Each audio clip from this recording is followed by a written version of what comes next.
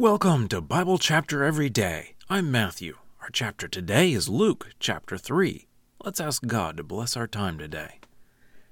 Heavenly Father, thank you for your word, for explaining to us your ways. We pray that we would truly repent of our sins and change our ways, and live your way. We pray this through Jesus. Amen. Luke chapter 3.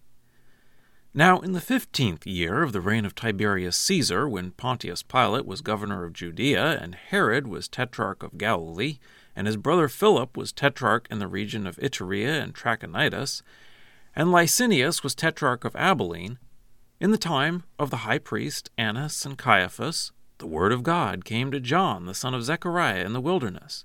And he went into all the surrounding region of the Jordan, preaching a baptism of repentance for the forgiveness of sins, as it is written in the book of the words of the prophet Isaiah. The voice of one crying out in the wilderness, "Prepare the way of the Lord, make his paths straight. Every valley will be filled, and every mountain and hill will be leveled, and the crooked will become straight, and the rough road will become smooth, and all flesh will see the salvation of God." Therefore he was saying to the crowds that came out to be baptized by him, "Offspring of vipers, who warned you to flee from the coming wrath?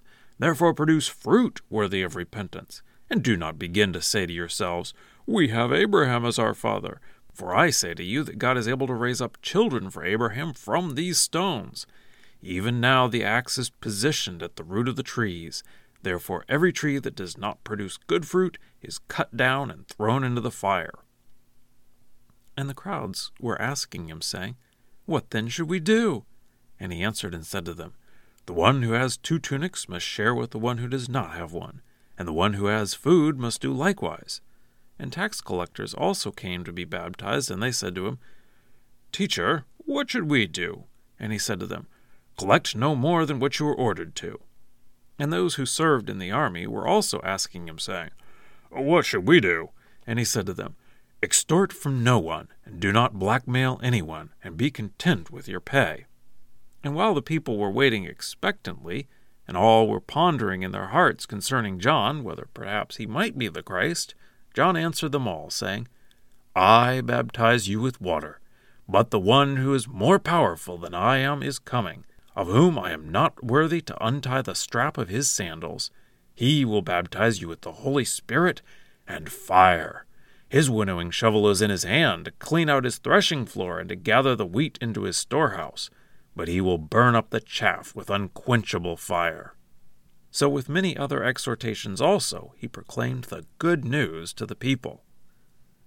But Herod the Tetrarch, who had been reproved by him concerning Herodias, his brother's wife, and concerning all the evil deeds that Herod had done, added this also to them all: he also locked up John in prison. Now it happened that when all the people were baptized, Jesus also was baptized. And while he was praying, heaven was opened, and the Holy Spirit descended on him in bodily form like a dove, and a voice came from heaven, "You are my beloved Son. With you I am well pleased."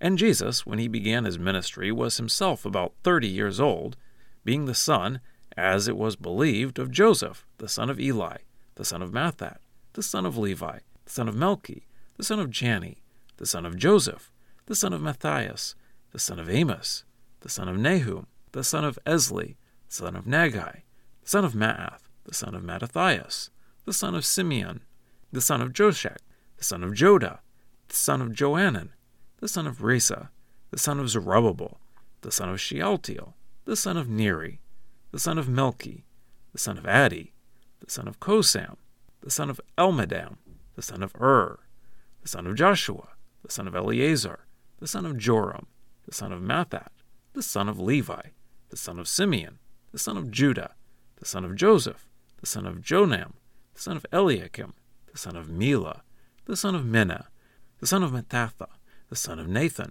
the son of David, the son of Jesse, the son of Obed, the son of Boaz, the son of Salah, the son of Nashon, the son of Amminadab, the son of Admin, the son of Arni, the son of Hezron, the son of Perez, the son of Judah, the son of Jacob, the son of Isaac, the son of Abraham, the son of Terah, the son of Nahor, the son of Serug, the son of Ru, the son of Peleg, the son of Eber, the son of Shelah, the son of Canaan, the son of Arphaxad, the son of Shem, the son of Noah, the son of Lamech, the son of Methuselah, the son of Enoch, the son of Jared, the son of Mahalalel, the son of Canaan, the son of Enosh, the son of Seth, the son of Adam, the son of God.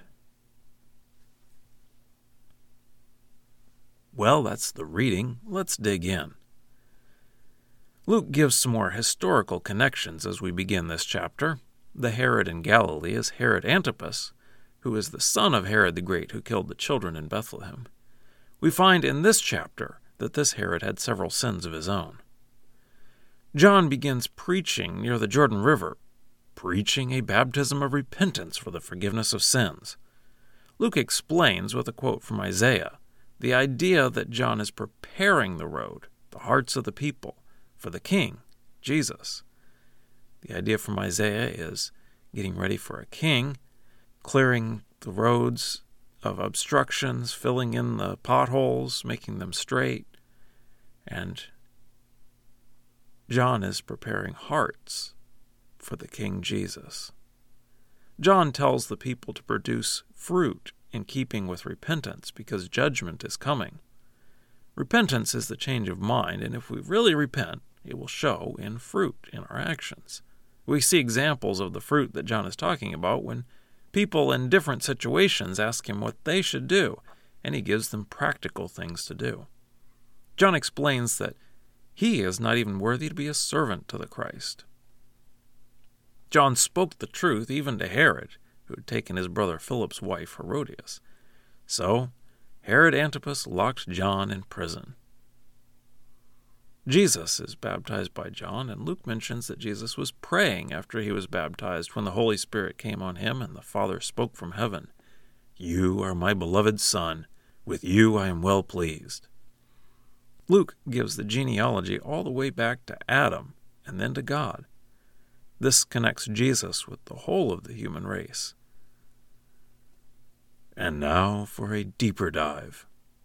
John the Baptist gives some very practical things people should do because they have repented. He tells everyone to share with those in need. Tax collectors come, and John doesn't tell them they have to quit being tax collectors, but to do their job honestly by not collecting more than they were ordered to collect. Soldiers ask what they should do, and again, John doesn't tell them to get out of the army, but to do their job honestly. They should be content with their pay and not extort or blackmail people. Apparently, it was common for people in the position of tax collector or soldier to abuse their position to enrich themselves, and saying, "Everyone does it," doesn't make it right. So, when people repent, they set their minds toward God, then they will no longer abuse their position. So, what would repentance look like in our lives? Scripture quotations are from the Lexham English Bible. Copyright 2012, Logos Bible Software. Lexham is a registered trademark of Logos Bible Software.